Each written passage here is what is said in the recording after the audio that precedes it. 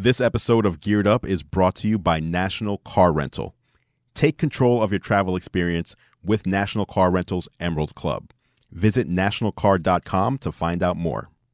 Welcome to Geared Up, brought to you by National Car Rental. From GeekWire.com in Seattle, I'm Todd Bishop. I'm Andrew Edwards. Hey, we've got a lot to talk about today. Andrew has in hand the brand new Apple iPad, so new that he has yet to even unbox it. It's still sealed. We're going to unbox it here on the show for you.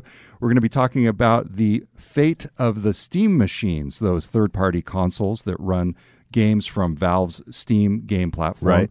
And we're also going to be talking a little bit about Alexa and Google Assistant and a New York Times story that came out this past weekend that's got a lot of people buzzing. Yeah, I mean, if you're concerned, privacy has been a hot button issue over the past couple weeks, especially. If you're concerned about Alexa listening to you more intently, you're going to want to stay tuned. Absolutely. So with that, Andrew, I know you've been doing a lot of traveling. Anything you want to catch us up on? Anything going on in your world? Yeah, I spent last week actually shooting some commercials, which you'll see soon, for Comcast Xfinity. And what was crazy there was that my wife always tells me, when we park the car, don't leave anything in plain sight. And I always say, that doesn't really happen that much. People don't really break into cars all that often and get things stolen. It happens, but the chance that's going to happen to you is very slim. So did you get smashed and grabbed? Not me, but so we're all in San Francisco for this shoot. Everybody's flying in from different places. We go to dinner. We come back to the car, window smashed. Oh my gosh. And probably roughly $100,000 worth of camera equipment is gone. No. You're gone. Your camera equipment? Not mine. Okay, somebody else's. Not mine. Okay, yes. wow. The crew. So I was just there as talent, so I wasn't using my own equipment. But it was crazy. Like, it was like you're just about to get in a car and you just notice, oh, there's glass everywhere. Oh, and then you my realize, gosh. oh no, there's nothing in the car. Were they just sick? What did they do? Did they file a police report? I mean, this was around midnight when we noticed that this happened. So they were like, okay, Andrew, you get back to the hotel and we're going to figure this out. But yeah, they spent the night at the... I mean, what do you do? Like, you're in the middle of San Francisco. It's obviously gone. You file a police report, but really... So did you also lose all the content that you... Luckily, as professionals... I mean, you might say it's an amateur move, but as professionals, there were 2 backups of the content already, so we don't have to reshoot anything. So was it in the cloud, or did they actually carry a physical hard drive? Physical hard drive. And a separate physical hard drive in a different area. So, lesson learned. I've risked that before too, and it's not a good thing. Did you ever get broken into? I never have, but that's a good cautionary tale. I told you. Yeah, absolutely. Okay. Wow. Okay. Well. So yes. So that was my last week, but we're back here to talk tech news. So let's jump in, Andrew. There was a story in the New York Times this past week. It was called "Hey Alexa, what can you hear and what will you do with it?" Okay. This is fascinating to me on a couple of different fronts. First, I've been following the patent filings of Amazon and Microsoft and Google for many years. Yes. And all the time there's these things that you kind of read it and you're like, that seems really outlandish. Is that ever going to happen? And then in recent weeks, you've, of course, had this entire Facebook scandal, really, about Cambridge Analytica and what was done with the personal information of literally millions of Facebook users to potentially influence the U.S. election. So there's this heightened attention to privacy. And this story in that context on these patent filings by Amazon and Google, I got to say, when you first read it, it's a little bit disturbing. Yeah, but I mean, the actual headline, "Hey Alexa, what can you hear and what will you do with it?" That headline is probably something that many people have wondered to themselves, right? So immediately that hits home. Absolutely. And makes you want to dive in. So just a couple examples. The general theme is that these patents lay out the potential for the smart speakers in our homes, which are theoretically at least just listening for a wake word, for example. That's what every company says is the use. They listen ambiently, and when they hear the wake word, that's really when they kind of activate and listen actively. Absolutely. So one example, though, in the patents of the potential for this technology was the idea that Alexa would listen And she would hear a phone call between two friends, and it could result, for example, in one receiving an offer for the San Diego Zoo and another seeing an ad for a Wine of the Month membership. Right. And of course, this is also the suspicion with a lot of the Facebook ads that you get in the microphone. And Yes. and I know that has been debunked by various podcasts out there in terms of the ad targeting from ambient noise. But the fact is, clearly these companies are thinking about this. And there is at least the potential technologically to do things like, for example, one application details how audio monitoring could help detect that a child is engaging in mischief by using speech patterns and pitch to identify a child's presence and then try to sense movement while listening for whispers or silence, and even program a smart speaker to provide a verbal warning. I mean, Whoa. these patents are crazy. And I guess I always look at these patents and think, never going to happen. But now you look at them and go, whoa, what if it could happen? So let me ask you this, because a lot of times these companies file patents where the technology never really sees the light of day, and Right. some people don't understand why. Why would a company create a patent like this, if not to use it? I mean, obviously they thought of it and they took the time and money and energy to say, let's make this an official thing, at least an official patent.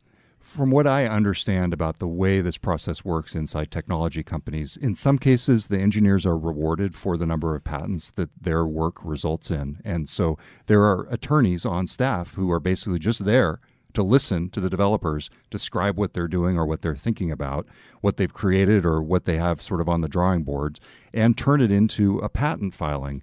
And in some respects, it's defensive. So on the off chance that someday Amazon wants to go this direction and suddenly consumer privacy concerns are such that this is acceptable to people, they want to have protected their right to do it from an intellectual property perspective. Right. And it seems really wonky and legalistic, but ultimately that's what a lot of these companies do, right or wrong. Yeah, absolutely. So with the active listening and the different examples that this article gave, what's the feeling you get about the future? It's creepy. It's creepy. And here's the thing. I look at these patent filings and I think they're a window into at least the minds of the people who Yes. are creating the technology Yes. that we use. Not necessarily the actions or the active projects, but this is what they're thinking about. And in that respect, I understand the alarm. In practical terms, I think this does feed into a little bit of a frenzy that's happening right now over the entire privacy issue. Sure. Some of it very justified. Parts of it, I think, a little bit overblown. In this case, I don't think that there's a risk short term that you're going to be targeted with an ad based on the fact that somebody saw a T-shirt or a camera sensed the T-shirt on the floor and wanted to target an ad to you. Some of the examples in these patents are pretty outrageous. So what do you think about, this kind of, we're talking about Apple later, obviously with hardware, but Yeah. what do you think about the whole Apple mindset? Like, Yeah. a lot of people talk about whether you're an Apple fanboy or you hate Apple, but in the privacy realm, Yep.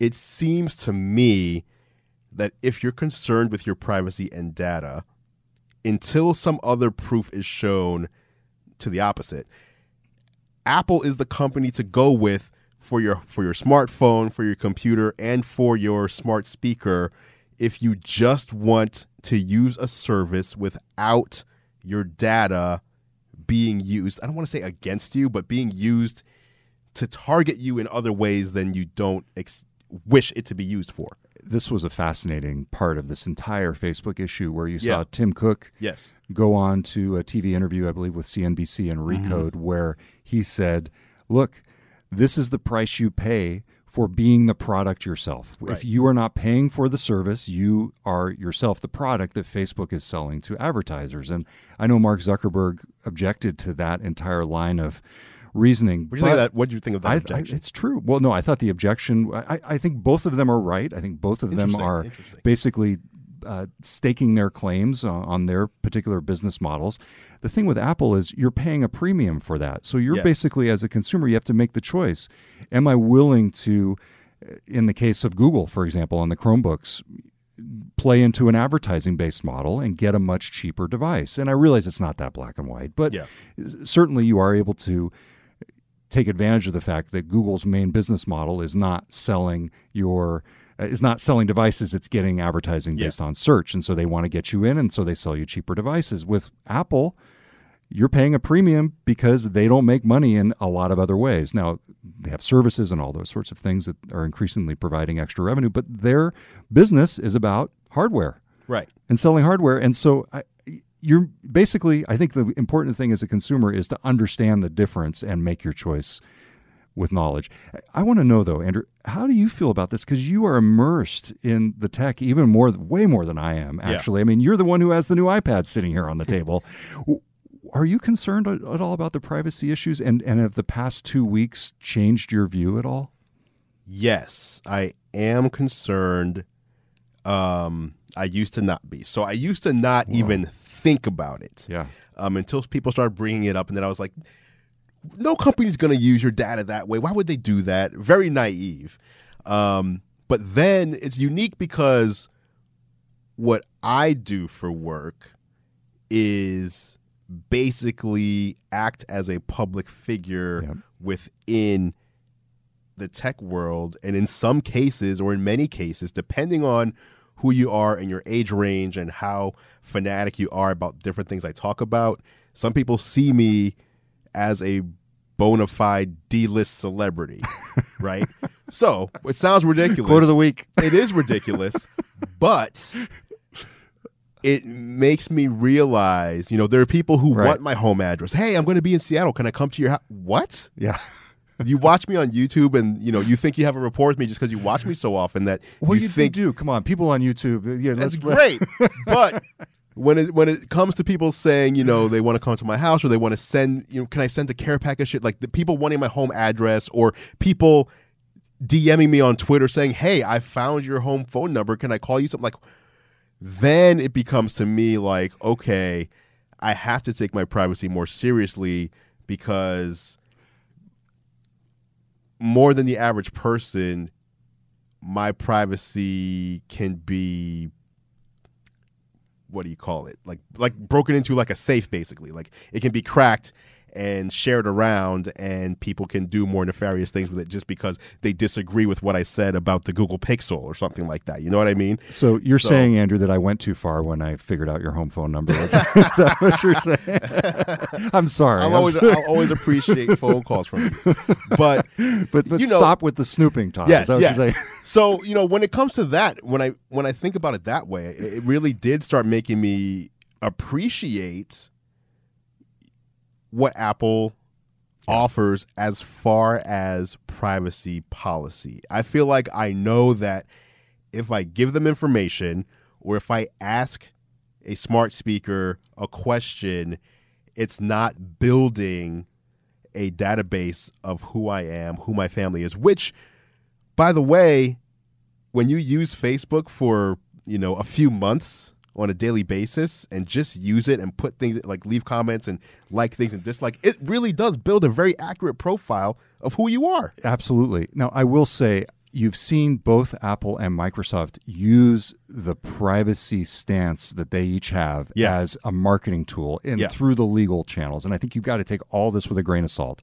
Apple with the San Bernardino shooting and their stance, Microsoft with their stance against the U.S. Justice Department about the Hotmail account overseas in Ireland, where that case went all the way to the Supreme Court with them trying to basically protect their customer data. I think there's a lot of grandstanding going on. Now, I do think there's a grain of truth in all of it, but you have to be careful that Tim Cook was very opportunistic in terms of his criticism of Facebook and his use of that situation to make the point that you're making right here. That is true. However, he has been making that point for ever since he became CEO. That it's almost as if Steve Jobs was the innovator CEO and Tim Cook is the privacy protection. That's his thing. That's his legacy. His legacy isn't I'm the genius mastermind. His legacy is we want to protect our customers' data above all else, it seems. Yeah.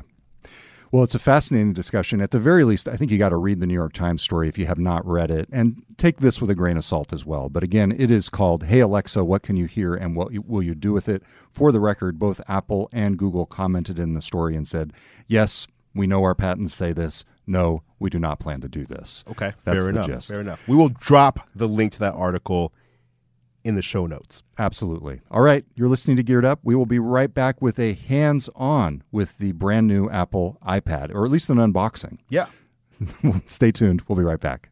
A big shout out to National Car Rental for sponsoring this week's episode of Geared Up. Hey, Road Warriors. The latest tech puts me in the driver's seat every time I travel. Control your travel experience with National Car Rental's Emerald Club. You can bypass the counter and choose any car on the aisle, so you have more time to listen to Geared Up to find out what's going on in the world of consumer electronics and gadgets. Go national, go like a pro. Check them out at nationalcar.com. Subject to availability and other restrictions. Requires enrollment in the complimentary Emerald Club.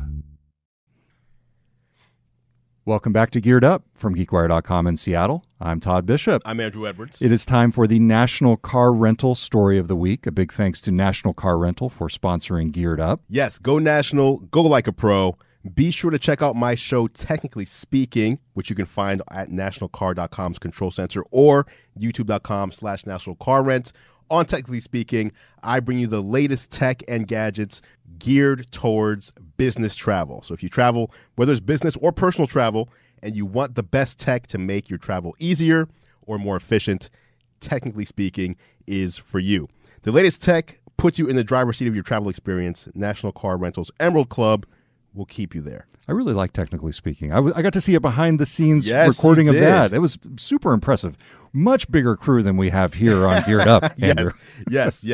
All right, so this week's National Car Rental Story of the Week is the new iPad. The new iPad. Which was just unveiled last week at Apple's education event. We talked a lot about the strategy behind Apple unveiling this. It's about $299 for education, and I think $329 for the rest of us. Correct. 6th generation, and there's not really much of a difference with this iPad. You've got an A10 processor on the inside, A10 Fusion, which is the same processor found in the iPhone 7. So very fast, quad-core. And then the other big thing is that it supports the Apple Pencil on the display. Which was previously, I love the genuine unboxing sound. ASMR. Previously, the Pencil was limited, if I'm not mistaken, to the iPad Pro. Yes, only the iPad Pro. So now you can get a $329 or $299, depending on who you are, iPad that works with the Apple Pencil rather than having to spend $650 for that same luxury. The Pencil is $99. See, that's to me that's an interesting price point, especially if you're at the sub 300. If you're able to get an education discount, although it sounds like that's only for schools, and I'm sure they go through some pretty rigorous verification. I'm not sure because there's the Apple Education Online Store, which I think you just need an @edu email address. So if you're a student in high school, for example, oh wait, look at this. So we turned on that iPad. Oh, interesting. And on my iPad Pro, which I've had for 6 months or so, it came up saying, set up new iPad, and I could just tap continue, and it'll just transfer wirelessly all my settings and apps. Which is interesting because this iPad is not yet on the Wi-Fi. So this is happening somehow over Bluetooth, yes, I would over presume. Bluetooth, yes. And I've noticed that. This is not a new experience Right. for me, but it's always somewhat magical. It is. When it happens. It is. That's why I like the ecosystem. That's just me. Yeah. So let's talk but then about- you're locked in, Andrew. You're locked in. I'm locked into greatness. All right. So, new iPad. Apple obviously showed us what it could do for students. And it was interesting because, again, you talked about this all last week, but I wasn't here. They didn't really talk about the hardware until halfway in. It was all about the software and what the iPad can do to enable learning. Not because the hardware, like I said, is very similar. It's a new processor and it supports the Apple Pencil. Everything else is the same. So it's faster. Yep. And that's pretty much it. It's got the same cameras. It's got the same display resolution, same display size, same first generation Touch ID, same everything. What do you think, though? Is this something you would buy? Oh yeah, absolutely. So I currently use in the office an iPad Mini, and in fact, it's gone missing in our move. I should point that out. But so I may end up getting one of these for the office, and at this price point, it's not that bad. It seems like the iPad has gone down in price over the years. Absolutely. And so, it starts to get in the realm of something that's reasonable. That doesn't feel like you're buying an iPhone 10. No, not at all. Jeez, no. So I think it's really good. And, in terms of the ability to use the pencil, I think that's also a big selling point. It is interesting, though. You're getting into these incremental upgrades in a lot of these devices and technologies. I mean, you just said not a lot new. Right. And so it's hard to get really excited about it. It almost is like it reaches the point of maturation and they start to just make subtle tweaks. And so I don't know how you approach that. Do you end up buying each generation yourself, Andrew? So the change in features isn't big, right? 2 different features, the processor and the Apple Pencil support. However, the Apple Pencil support, despite being just one feature, really does make it a different device. It really, especially if you need to take notes, if you need to draw, if you need to use the pencil as your tool to, when they show dissecting a virtual frog in AR, that kind of stuff, or even AR itself, because you need the A10 processor for a lot of the AR stuff. So when you think of it that way, it's not so much here's these 2 small features and that's all they added. It's really here's these 2 features and here's everything those 2 features allow you to do here that you couldn't do before. It's about unlocking capabilities through the additional technology. Yes. So that being said, there's still this device here, the iPad Pro, right? This one costs roughly twice as much. And Apple didn't mention this one at all in their event because they really wanted to focus on the standard iPad. Some people are wondering, can you do real work on an iPad? Is the iPad enough to even forego carrying your laptop around with you? And that's where I think it may fall short, not from the student perspective, but for a professional perspective. The iPad Pro, even just putting it next to each other, you can see the display is much nicer. It's larger, but also it's a nicer display. It's laminated to the glass. This has an air gap between the glass and the display. You can see it. Yeah, the display is just right there. It's much more powerful. It's got 4 speakers that no matter how you hold it, you've got stereo sound. This only has 2 speakers. Better cameras on the iPad Pro. You've got a flash on the iPad Pro.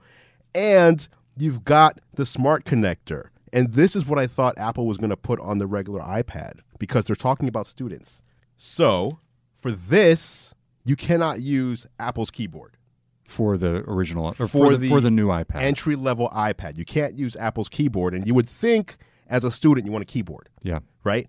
That's why Chromebooks aren't just cheap. They're also the form factor, as you mentioned last time, the form factor you expect is like a laptop. Yep.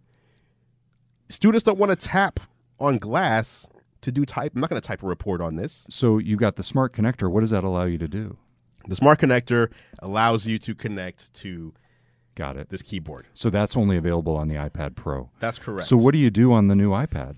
You have to buy like a Bluetooth keyboard or a Belkin add-on, or it's just not. You have to put it in something. So you're basically giving something up for the lower price. Yes, I mean which is always the case. Right. But I mean, it seems like a miss if you're targeting students to not have a built-in method for them to add a keyboard. Yeah. Okay. Well, that is the new iPad. It sounds like overall for the price, though, you think it's a good deal. For $329, I mean, iPads started at $500 with, 8 gigs or something like that. So, yeah, $329 or $299 if you're a student, you can't beat that. All right. Well, hey, one last story that I wanted to talk about because I was there for the launch of these things in the video game realm. Are you a big user of Valve and the Steam platform for PC use games? Steam, but I don't game on PCs anywhere near as much as I game on a PlayStation or an Xbox or a Nintendo Switch, by far. Now, that is really interesting because what Valve was trying to do with the Steam machines, which we're talking about, was essentially move into the living room and be a more credible competitor to Nintendo, right. Sony, and Microsoft with the Xbox, the PlayStation, and now with the Switch. These were third-party machines from a variety of different console makers, the hardware makers, and the whole idea was PC makers. PC makers, yeah. right. It basically tapped into the Steam platform. what happened over the weekend was people noticed that the references to the Steam machine in the Valve hardware section on the Steam site Just vanished. they disappeared. And this is sort of the latest piece of evidence that Valve is at least backing away from this kind of hardware approach. There are other things. They have a different device that allows you to essentially stream your game to your living Steam room Link. console. And so that is an alternative. One of our contributors, Tim Ellis, who's been on the show before, is a big fan of that. So you could see Valve supporting that instead. But it's really interesting to me in that PC games have had such a hard time cracking the living room. And it feels like this is just the latest piece of evidence. Why? Of that. Why do you think that is? I think PC gamers love the mouse. I think, obviously Valve had their Steam controller, and that actually has continued to sell well, according to reports. Yeah. But there's something to be said for a mechanical keyboard and a precise mouse and the ability to play your game that way. To me, playing with a joystick on your living room couch is a different thing, and I think it's just naturally the realm of the Xbox, PlayStation, and Nintendo. I agree completely. Okay, so that's it. That's it. No It's argument gone. at all, Andrew? No. Come on. No. All right. So with that, be sure to check out our story on the Steam machines on GeekWire.com. Also, be sure to check out Andrew's YouTube channel at youtube.com/gearlive. Yes. And check out GeekWire at geekwire.com. We've got all sorts of coverage there of all the tech news, business news, and everything you want to hear about. And don't forget, subscribe to Geared Up on Apple Podcasts. We are going to be, at some point, shifting Geared Up into its own dedicated feed. You can do that now. You may hear it now in the broader GeekWire podcast feed. We're going to be shifting it into its own feed, so be sure to subscribe to Geared Up now so you don't miss an episode. Yes, please. All right, and once again, a big thanks to National Car Rental for sponsoring this show. Until next time, I'm Todd Bishop. I'm Andrew Edwards. We'll talk to you next time on Geared Up.